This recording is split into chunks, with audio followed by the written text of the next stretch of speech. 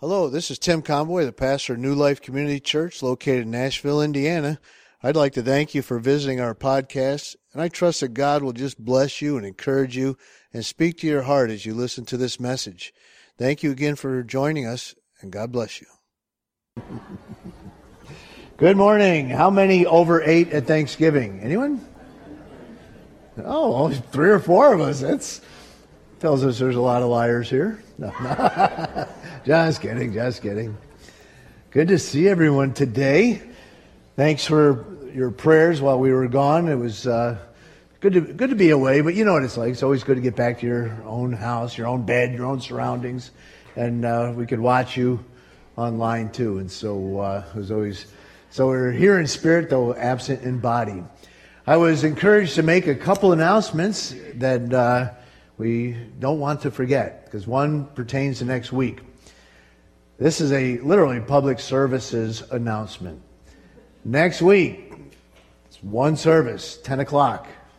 All right, what time? 10 o'clock. How many services? One. Good. I'm sure the second group will forget that, but you guys will remember, right? And you'll tell your friends. It's the Christmas children's presentation, and so be sure to be out. One service, 10 o'clock.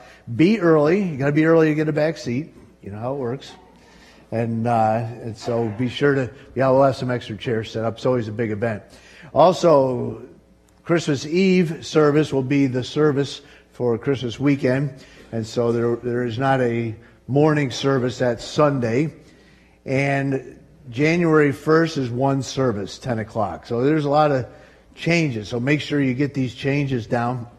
We realize that the holiday actually falls on a Sunday this year. Happens every 7 years. Shouldn't take us by surprise. And so, like with January, someone's like, "You're not putting it till 1 o'clock in case people aren't feeling good, are you?" Really, it's got nothing to do with it. But you know what? When it's a holiday, it's a mental thing. And mentally, when we think of even like January 1st, people check out just physically, mentally, emotionally. It's better just have the one service. We'll pack it in here. And so January 1st, 10 o'clock, one service. Next week, 10 o'clock, one service. Christmas Eve, one service. No service Sunday morning that week. You mean you're just going to worship on the Sabbath day? Yes, we are. It'll work. We're trying to find someone. If someone would like to be here, we're going to talk about unlocking. I'm always gone every year. I've always gone that Christmas Day. So, but we're talking about having it unlocked. So if someone wants to just come in, let some music playing, and so, anyways. But we need that someone. A lot of people are going to be gone for the holidays, and it's we had no workers. A lot of people that are gone, whether for ministry downstairs or upstairs, and so, anyways. Mark your calendars. Make sure we got that down pat, and we will survive. Right? Amen.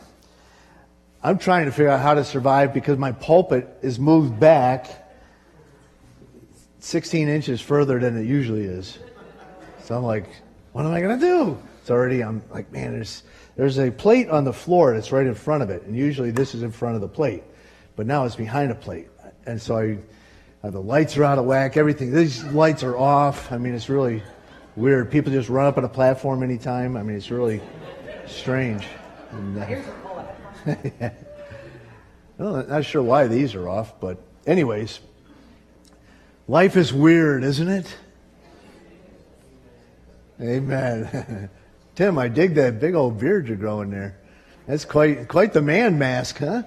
That's awesome. All right, Acts 13. I know you've been anxiously waiting. Oh, man, I can't wait till we get to Acts, back to Acts. It's a long chapter, 52 verses. There's a verse for every week of the year. But we won't take a week to cover a verse. We're going to cover a number of them today. Remember how the chapter started out? This chapter actually started out with what was known as the first missionary journey. But we learned in the beginning of the chapter that it's not about missions like a separate category. It's the mission.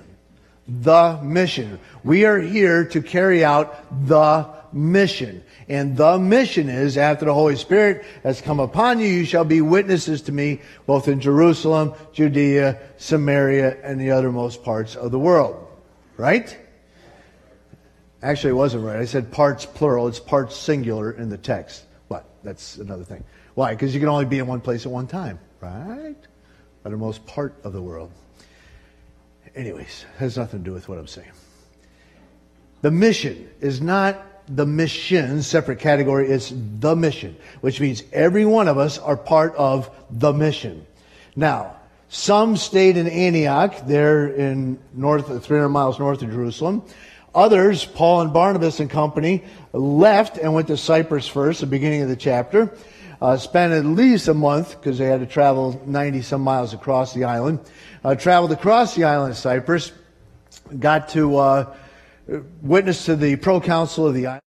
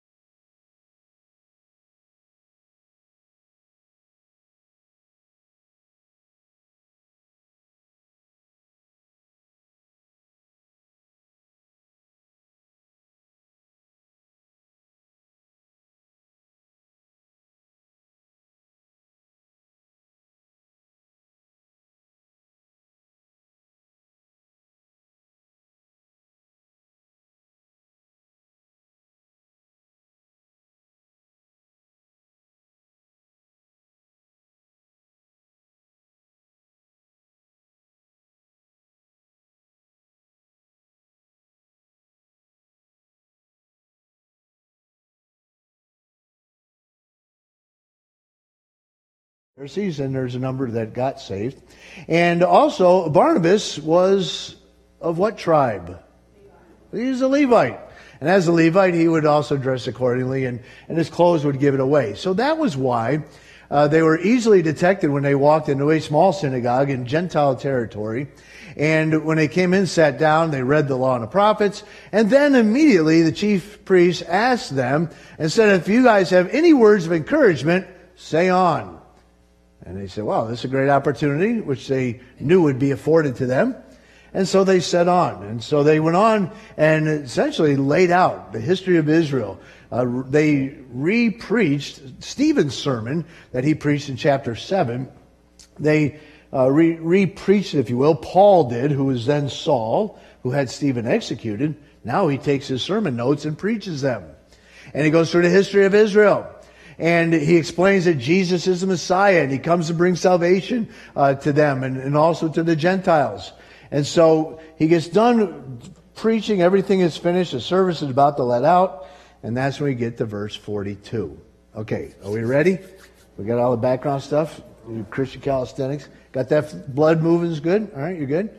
I know I can be insomniac sermons. I don't want to knock anyone out. All right, follow with me, starting verse 42.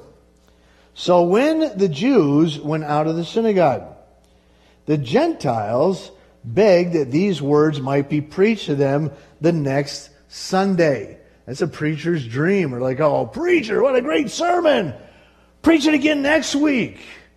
Isn't it interesting? They waited till the Jews left, which was the order. The Jews would first leave, and the Gentiles who converted to Judaism, the God-fearers they were known, would wait behind. They would leave, and then they would go in order. And so here, once the Jews left, the Gentiles were like, man, that was awesome.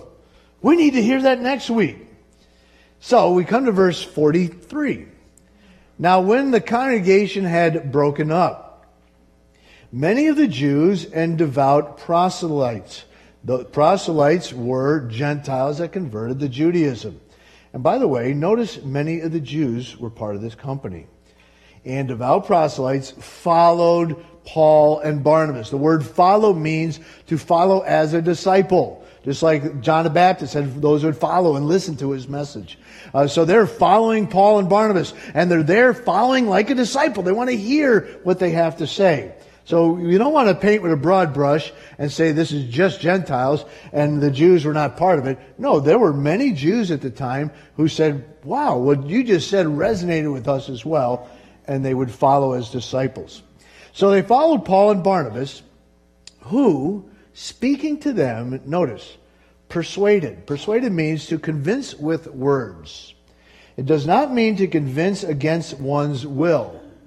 That would be coerce. But to convince with words. What was it? Was it Mark Twain that said a man convinced against his will is what? Of the same opinion still. Right? Remember that one? Use it all the time probably. No. A man convinced against his will is of the same opinion still. In other words, they weren't coerced and it's like, okay, all right, I'll vote for that.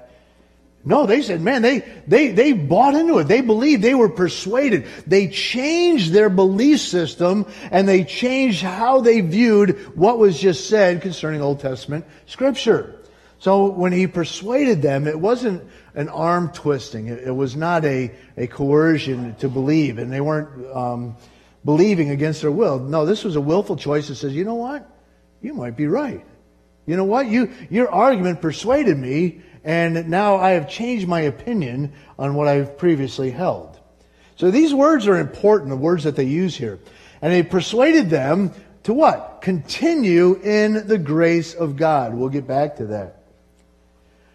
On the next Sabbath, almost the whole city came together to hear the Word of God. Now that I have a feeling they had to put up extra chairs that day. I had a feeling they probably couldn't contain them in the synagogue.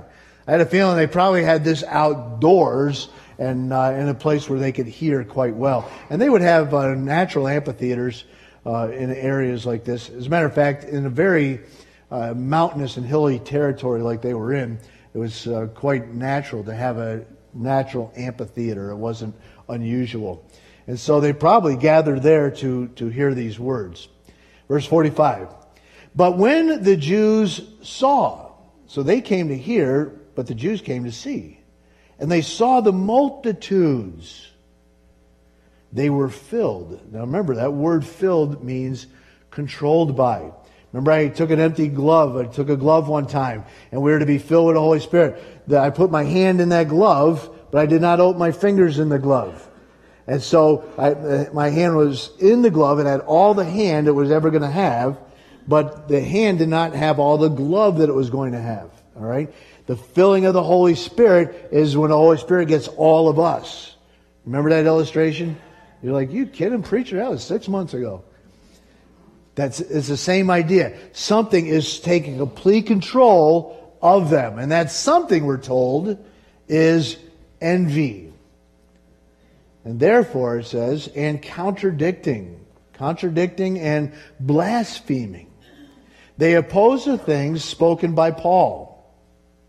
Then Paul and Barnabas grew bold and said, it was necessary for the word of God should be spoken to you first. Who's the you? You Israelites.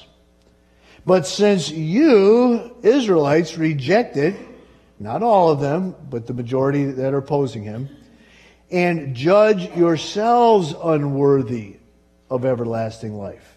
Notice, God didn't judge them unworthy. God says, hey, whosoever will may come. But they say, whosoever won't. We're not going to. We don't want this. So they put the judgment on themselves as unworthy of everlasting life. They then said, behold, we turn to the Gentiles. Okay, if you don't want it, it came to you first, you don't want it, we'll offer it to the Gentiles. For so the Lord has commanded us. So this wasn't just something they thought of and said, fine, we're mad. We don't like how you responded to us, so forget it. No.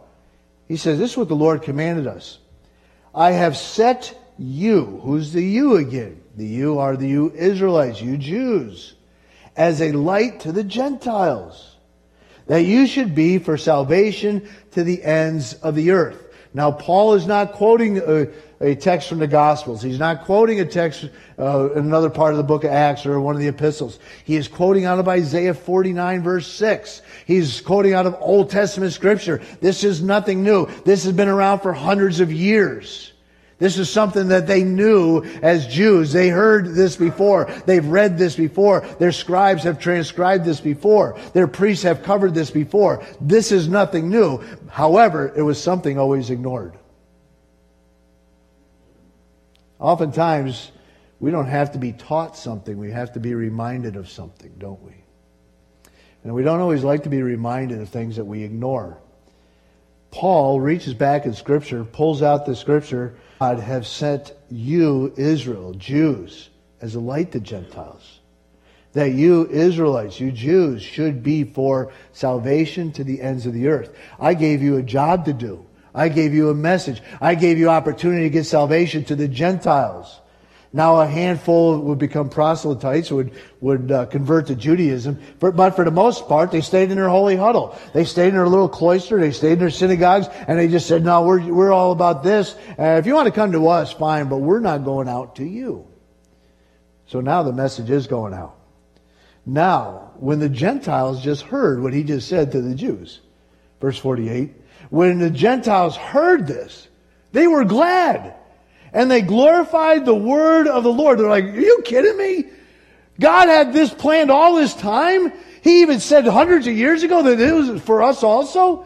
Are you telling me that God wants to save us, Gentiles as we are? Man, they were like stoked. They're like, this is awesome. Were the Jews stoked? No. They're like, this is not so awesome.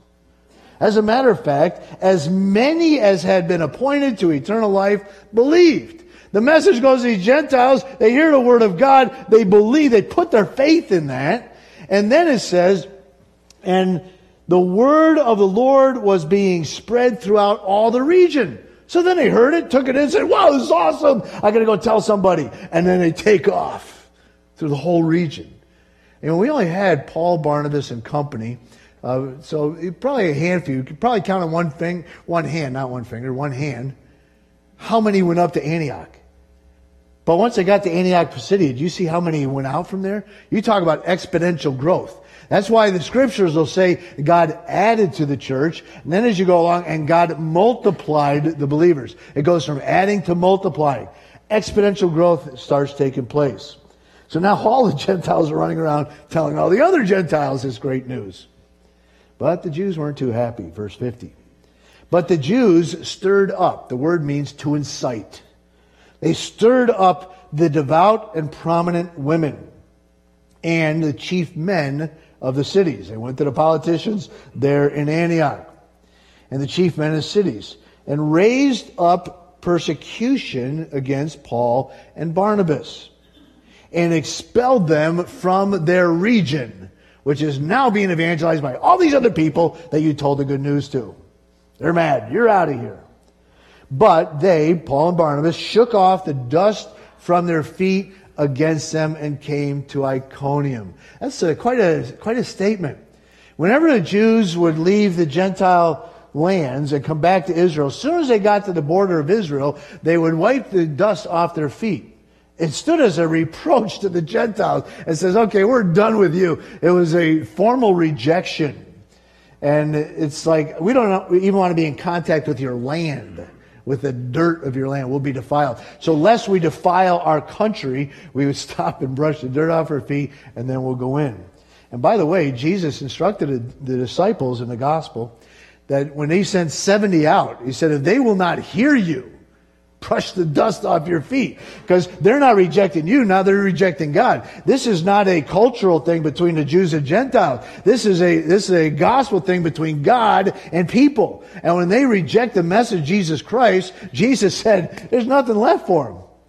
And as a matter of fact, he said it'll be more tolerable for Sodom and Gomorrah in the day of judgment than it will be for those cities. Wow. Now there's a whole teaching on the levels of judgment, We won't get into that today. Amen? Some of you look like, yeah, let's talk about judgment. One of those days, huh? Verse 52. And the disciples, not just Paul and Barnabas, the disciples, plural, I would take that to include those disciples that were following Paul and Barnabas in Antioch. And the disciples were filled with joy. They were filled. The controlling factor in their life was joy and the Holy Spirit. All right? Father, bless your word. Bless our ears. Help us. Give us ears to hear that we might hear what the Spirit of God has to say. Fill me by your Spirit. Anoint me by your Spirit. And Lord, I know in and of myself, what am I that you are mindful of me? I have nothing to offer, but you have something to offer. So help us, help me, speak to me, speak through me, Lord, and hide me behind the cross that we will see Jesus today. Bless us, we ask, in that powerful name, above all names, Lord Jesus Christ. And we all said, amen and amen. My message today, and by the way, you're probably thinking, wasn't that your message? No, that was a rolling commentary. My message today is kingdom advancement and adversaries. Kingdom advancement and adversaries. You know, we have quite a contrast when we come to this chapter between what happened on the island of Cyprus and what's happening in Antioch. As a matter of fact, when we think of this contrast, down in Cyprus, they spent all this time and they only saw one convert. And yet here they are in Antioch and they see multiple people coming to Christ. When you go to the island of Cyprus, you see a political leader, Sergius Paulus, who is open to the gospel. But when you come to Antioch, we have the political leaders that are hostile to the gospel. When you look at Cyprus, you have one adversary. Remember the sorcerer, the Jewish sorcerer that was in Sergius Paulus' council. There was one adversary there, the only one we're told of. But yet when you get to Antioch, now we have multiple adversaries. So what was done in a small way in Cyprus is now in a large way in Antioch. Whether it's those that are in favor of the gospel, it is much larger. Whether it's those who are adversaries to the gospel, now it's much larger. As the kingdom continues to advance, so also do its adversaries. As the kingdom grows, the adversaries grow. As those that are in favor of the gospel start saying, wow, this is great, then those that are opposed say, wow, this is bad. And so when I look at this text, I realize that there are two common denominators, if you will. Kingdom advancement is always coupled with kingdom adversaries. The kingdom of light versus the kingdom of darkness. This dichotomy still exists today. You cannot advance the kingdom without advancing in adversaries. You cannot expand the kingdom without your adversaries expanding, in other words. And if God is going to use us, use you, use me, use New Life to expand His kingdom, then we must also be prepared to understand that adversaries will also expand, right? Those who will live godly in Christ Jesus shall suffer persecution, right? Now, that doesn't mean you go out and you live obnoxious. If you're obnoxious, you should be persecuted, right? Some people are obnoxious and say, well, I'm just being persecuted for righteousness. No, you're not. You're being persecuted because you're acting obnoxious. There's another word I almost used, starts with a J, but acting like an obnoxious person. Christians wouldn't do that, would they? Well, they can do that. Sometimes Christians can be the most obnoxious people I've met. Bless their little hearts. Good night alive. I remember somebody witnessing to me went on for 30, 40 minutes, convinced I was not saved. I'm like, dude, you do not know me before I was saved. But he had a different doctrine, different belief system, and it just kept going on and on. And I wanted to apply that scripture verse. Smite the scorner, and the simple will beware. But I thought, no, then that might prove his case. Have you ever felt I love those cool verses, don't you? There's like, but I don't know, they're in Proverbs. They're always great ones in Proverbs. You just can't use them our day and age. But the fact of the matter is, there is a dichotomy taking place. Kingdom advancement will have kingdom adversaries. And as one expands, so also the other will expand. And you and I play a role in that. Whether it's an active role or whether it's a passive role. We're still playing a role in it. We're still going to be part of that battle, that epic conflict between the powers of light and the powers of darkness. And the question is, are we just going to cower in a corner, or are we going to be actively engaged in this battle? Now, when I look at this text, the lesson I learn is how you advance the kingdom is just as important, if not more important, than the advancement of the kingdom itself. So in other words, let me say it again. How you advance the kingdom is just as important as the kingdom advancement itself. In other words, not just about plowing through and advancing the kingdom, but how do you do it? How do you and I advance the kingdom? How do we engage the adversaries here? How do we get involved and fulfill our role? In other words, how do we behave? How do we control our response? What are our motives? What's our position? What attitude should we take on? Now, I understand, and I'm not getting into, we say, well, you advance the kingdom through prayer and fasting. I understand that part. I'm going right down to the personal, everyday, nitty-gritty. How do you do it? How do you advance the kingdom? You see, in our text, there's two people groups here. These two people groups are diametrically opposed to each other. Their belief system was diametrically opposed. Their control system was diametrically opposite. One group was filled with jealousy and envy and were very combative. One group was very contradicting and blaspheming. While the other group, on the other hand, was filled with joy, not envy. Not bad feelings, they're filled with good feelings. They were not filled with a bad spirit, they were filled with the Holy Spirit. And both of them were in direct conflict. Both of them behaved, however, based on their belief system. Because how we believe dictates how we behave. Right? If you believe one way, guess what? You're going to behave that way. If you don't like your behavior, change your belief system. If you don't like the way you've been acting, say, you know what, I need to start believing differently. Because how I believe dictates how I behave.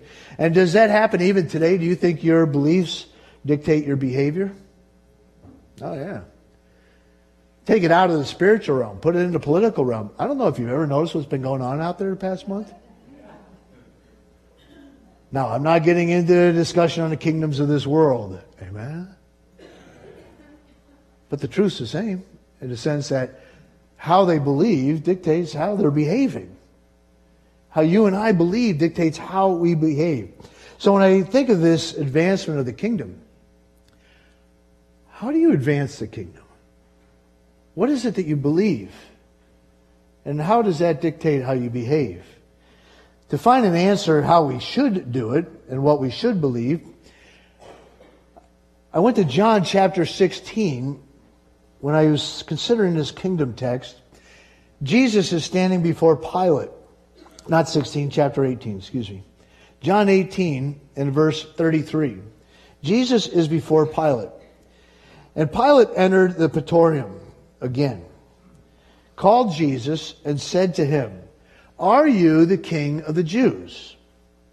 Jesus answered him, "Are you speaking for yourself about this, or did others tell you this concerning me?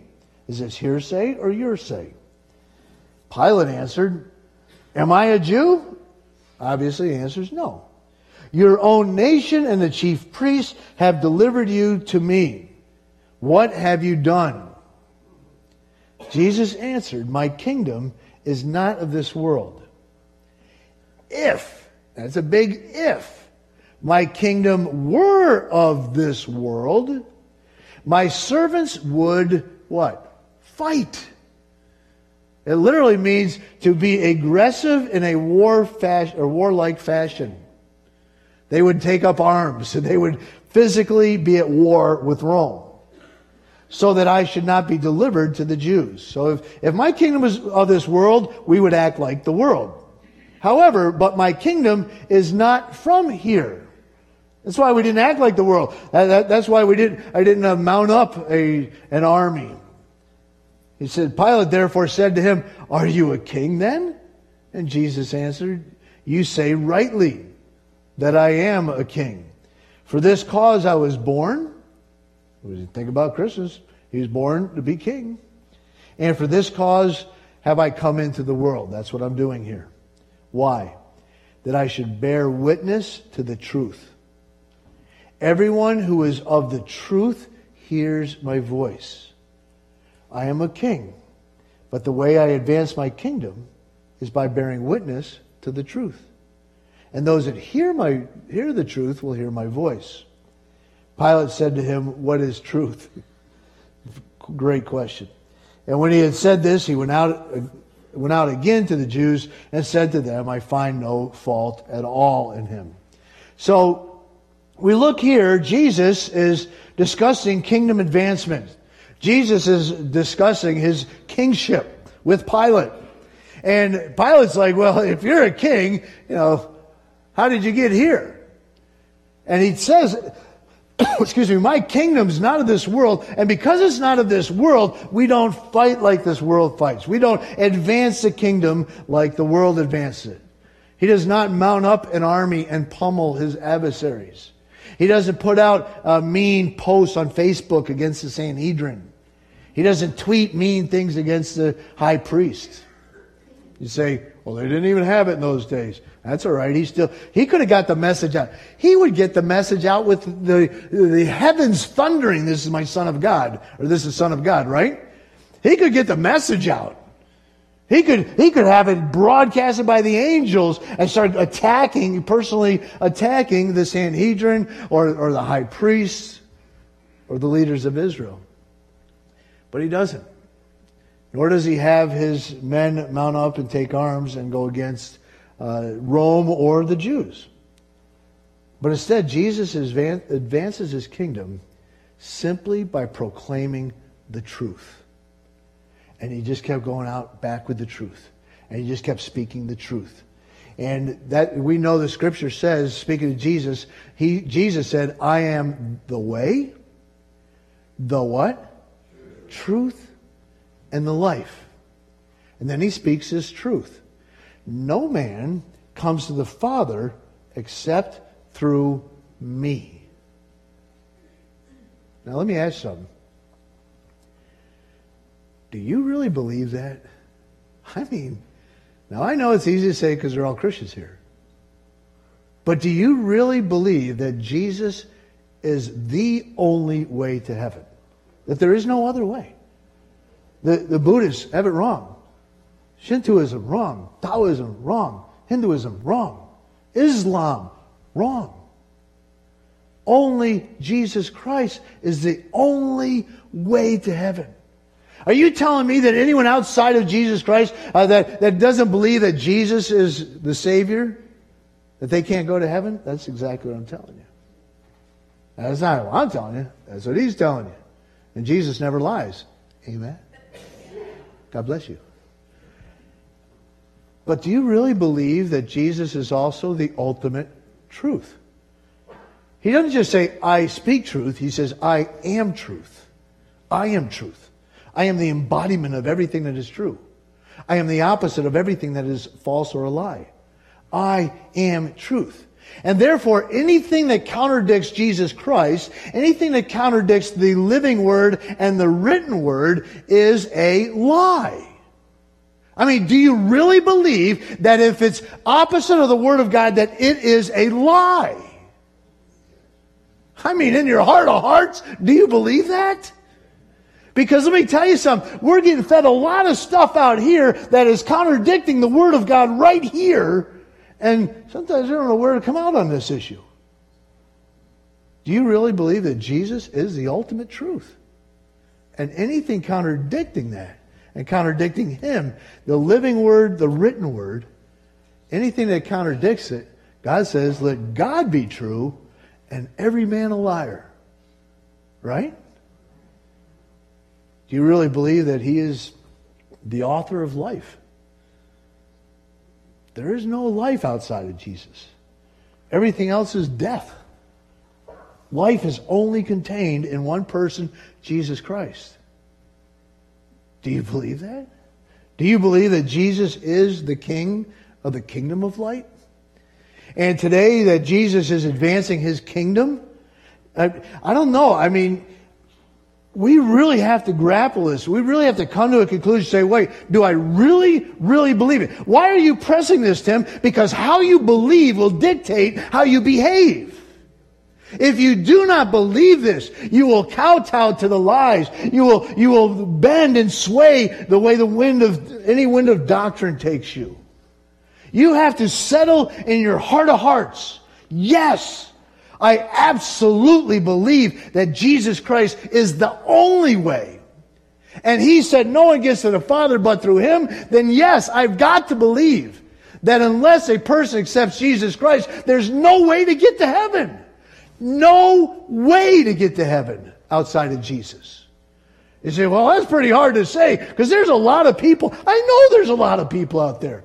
But broad is the way that leads to destruction, and many that be that are on it. But narrow is the way that leads to eternal life. And sadly to say, few that be that are on it. Is that true? Wow.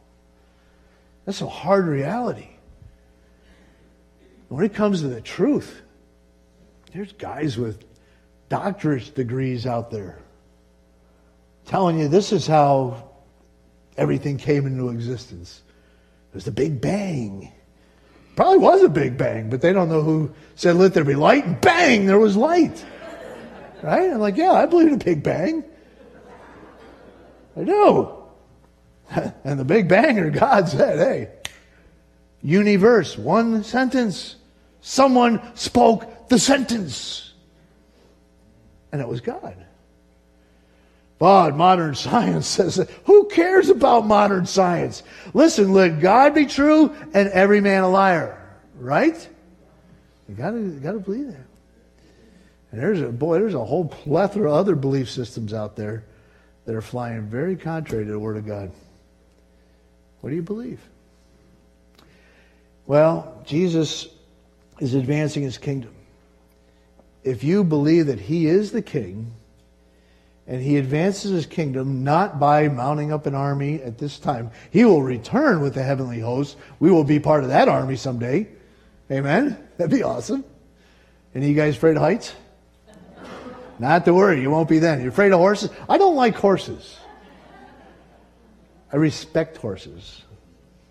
But they could be punks sometime. I remember I was hunting. I went to get on this horse, and just when I went to get on him, he moved. And I swore he laughed. Did you use that? But the point is, you and I, if we believe these things, then we must advance the same way the King does. By speaking truth. Speaking it boldly, but speaking it graciously. Speaking it with conviction, but speaking it with compassion. Speaking the truth in such a way that let the truth do its thing. You don't have to defend the truth. You just say, here's the truth. Do I understand all this stuff? No, I don't understand it all. But this is what God says. We need to be truth tellers. As a matter of fact, 1 John chapter 2, verse 22, it answers a question for us. And the question is, who's a liar? It's always good to know, isn't it? He says, who is the liar? The liar, it says, but he who denies that Jesus is the Christ. Right? He is the Antichrist that denies the Father and the Son. Who is a liar? He who denies Jesus is the Christ. That Jesus is the Messiah. So if you're ever wondering who you're talking to, you want to ask them, tell me what you believe about Jesus Christ. Do you believe that Jesus Christ is the only way, the only truth, and the only life? And no one comes to the Father but by Him? Do you believe that He is the Messiah? Well, we don't believe all that. Well, then now you know you're talking to a liar. You say, well, that's pretty hard words. I didn't write it. Right? Who are you talking to?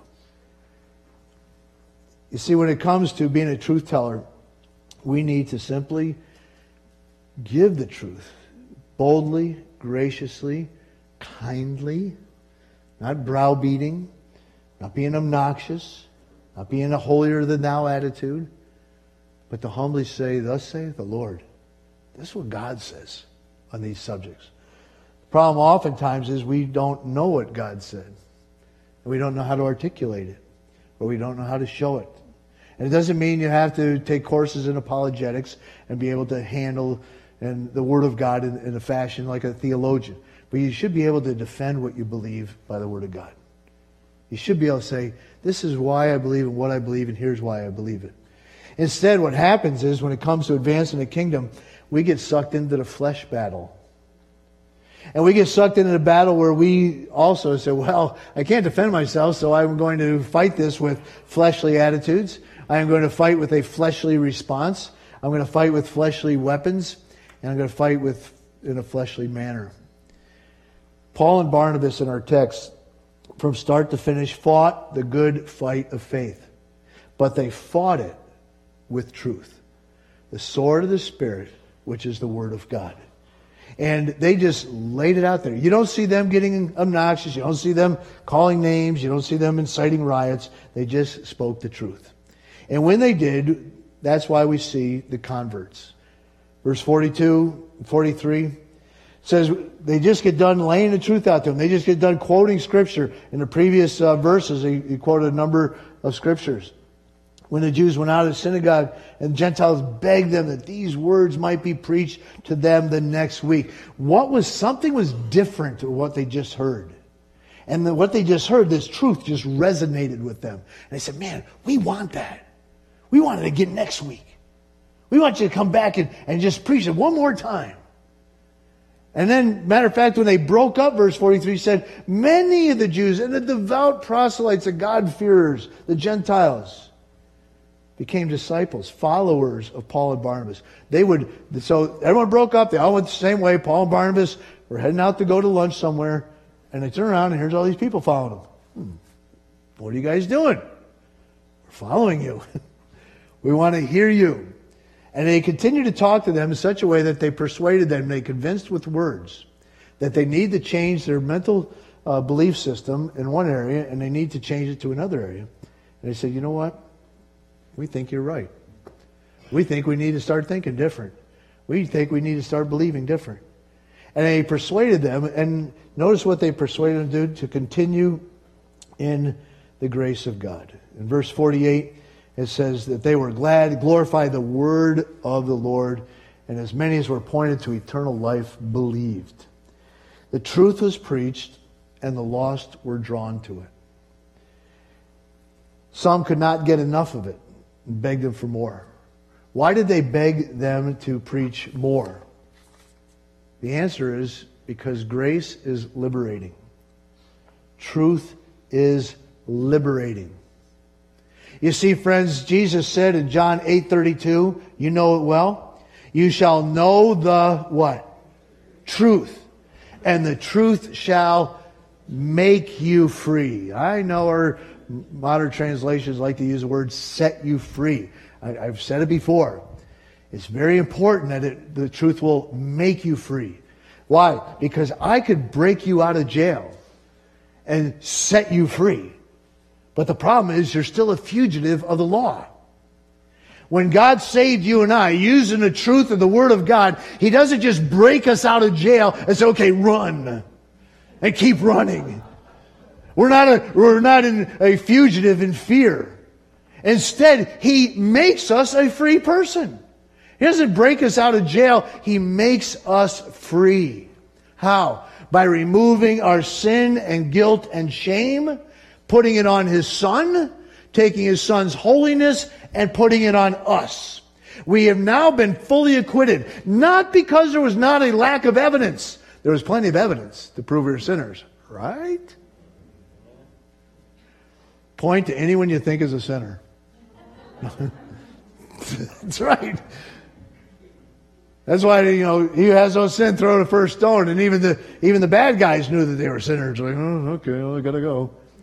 Who knows what he was writing in the sand? Probably writing each of their sins.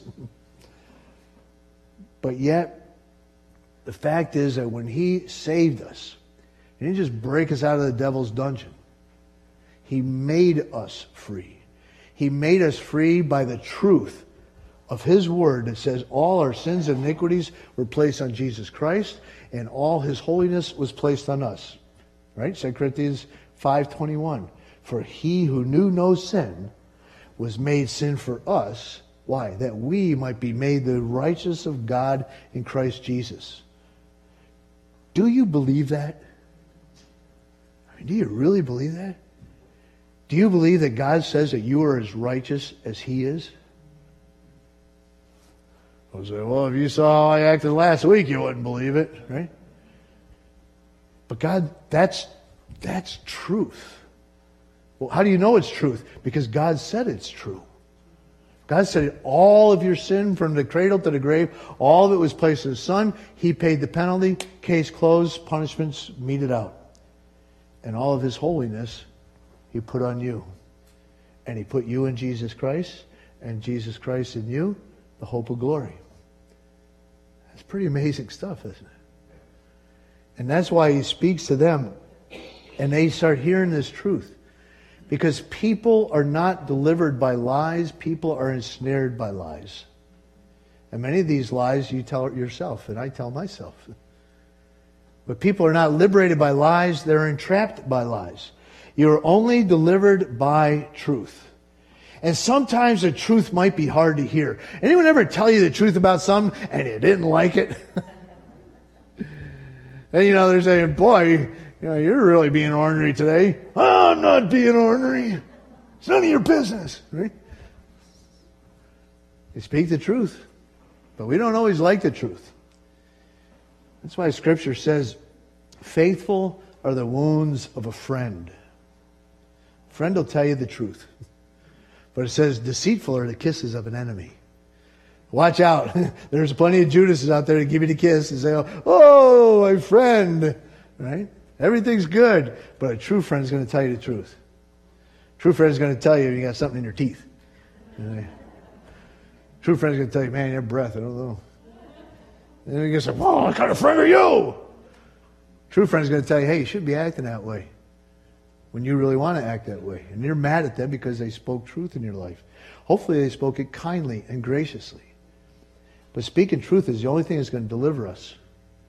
Speaking a lie will only ensnare us. And what truth were they being told? Continue in the grace of God. Continue. Not in the law of God, but in the grace of God. I find it interesting that it said two things. One, He encouraged them, and two, He said continue. Continue means to abide with. It means to live with. I abide with my wife. We build a relationship together through life. We live life together. This is what the word continue means. It doesn't just simply mean stay at it. It means live life with this relationship with God. Live life with this relationship with grace. The favor God shows you based on nothing to do with you.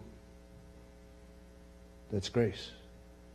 The favor God shows to you that has nothing to do with you. That has everything to do with His Son. You mean I didn't have any role in that? No, you didn't. Jesus Christ did it all. Everything that God shows you and does for you and helps you and heals you and teaches you and ministers to you and blesses you is not because of you at all. It's all because of Jesus Christ. Do you really believe that?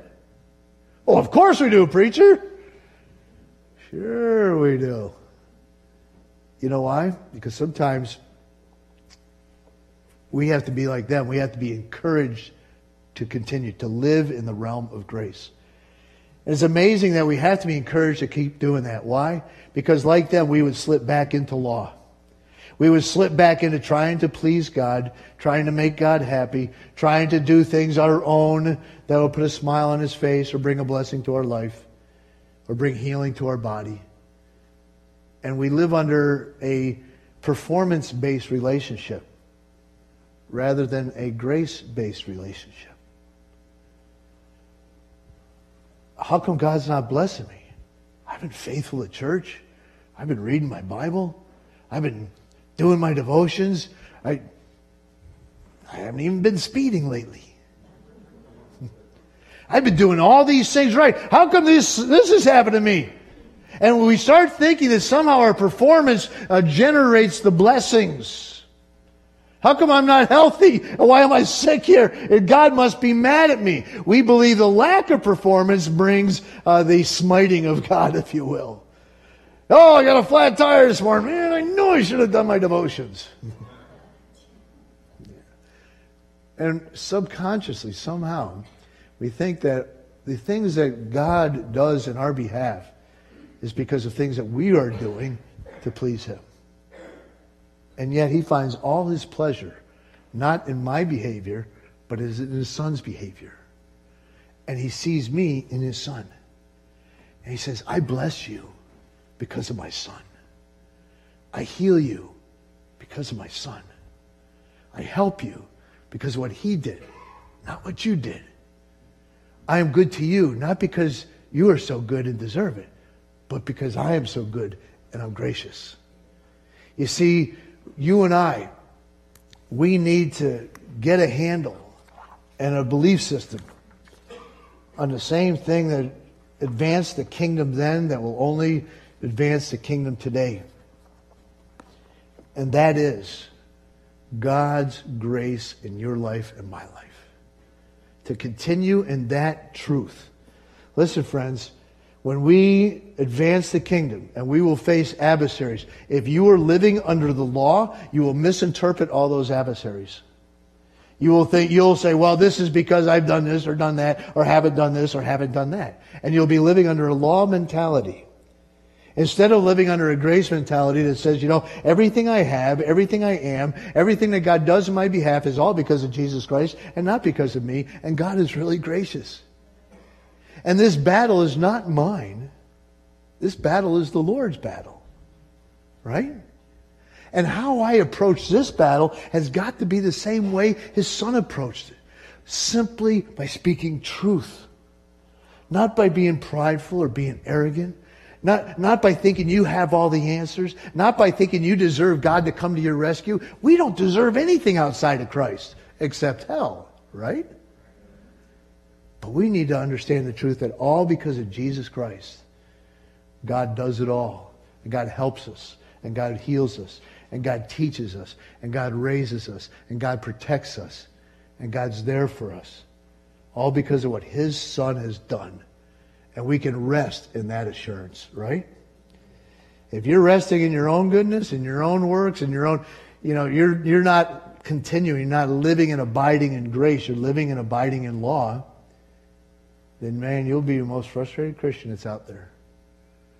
Interesting how their eyes lit up when they started hearing about grace. And by the way, all they had was the Old Testament. They didn't have any New Testament. All they had was the Old Testament, and the truth. There was enough truth in the Old Testament to teach about the grace of God, and they got it. And they said, wow, man, that's God doing that to us? Yeah. His mercy will withhold the judgment we deserve. His grace will give us what we don't deserve. Aren't you glad for that? And the first thing He said to them, He said, guys, gals, keep living in that. Keep living in grace. Don't drift back to the law. Don't drift back to trying to please God. Don't drift back to trying to have a performance-based lifestyle. And when I say trying to please God, that's what I mean. That you're trying to perform to make God happy when He's already happy with you. Do you realize He absolutely loves you? Do you realize there's nothing you can do to make Him any more happy in you than He already is? Do you realize He never got up on the wrong side of the bed? When it comes to you, He never get up and go, oh yeah, I remember that guy yesterday. He goes, no. Every day His mercies are new, every morning, right? Withhold the judgment we deserve, and His grace keeps pouring it out. He goes, man, you are my child. You are a prince or a princess of the Most High God. You are. You're a princess, and you're a prince of the Most High God. That's awesome stuff. Now, that doesn't give us room to go, that's pretty good stuff. No. That gives us room to do what they did. Be joyful, glad, and glorify God. Thank you, Lord. Thank you. We're going to leave it there. I had a lot more to cover when I get to the bad guys. We'll talk about that later. So let's camp out on that grace. God bless you. Father, thank you. Thank you that the grace of God has appeared to all men. Salvation has appeared. The mercy has appeared. Everyone is, we that sit in your grace are so prone to slip back into the law. So prone to slip back into performance. Help us, Lord, in our lives to realize that we are forever forgiven because of Jesus Christ. Forever forgiven. Help us to realize that we have everlasting life, eternal life today. Not tomorrow, not today. We have it and will last forever. Help us, Lord, to realize that this battle that we're in and the advancement of the kingdom is not predicated on our actions. But it's all based on what Jesus Christ has done. Help us to fight the good fight of faith the same way He did. For this cause He came, that He might speak truth into this world. Help us to be truth speakers. Help us to be grace livers. Help us, Lord, to go through life, through this battle, and not fight it like the world fights it, but, Lord, check our own life, our own attitudes, our own actions, and realign ourselves the way you want us to do it. And we'll bless you in Jesus' name. And together we said, amen, amen. Stand with me as we close. Maybe the Lord is speaking to you today. Maybe today you need His healing touch. Ministry team's coming, and when they come, they're coming to pray for you. You need healing. Come. Let us heal. Let us pray for your healing. God is a gracious God. You've been beating yourself up lately because of your sin and things you shouldn't have done or should do. Stop beating yourself up. Jesus took all the punishment. You come. Just whatever that means, you come.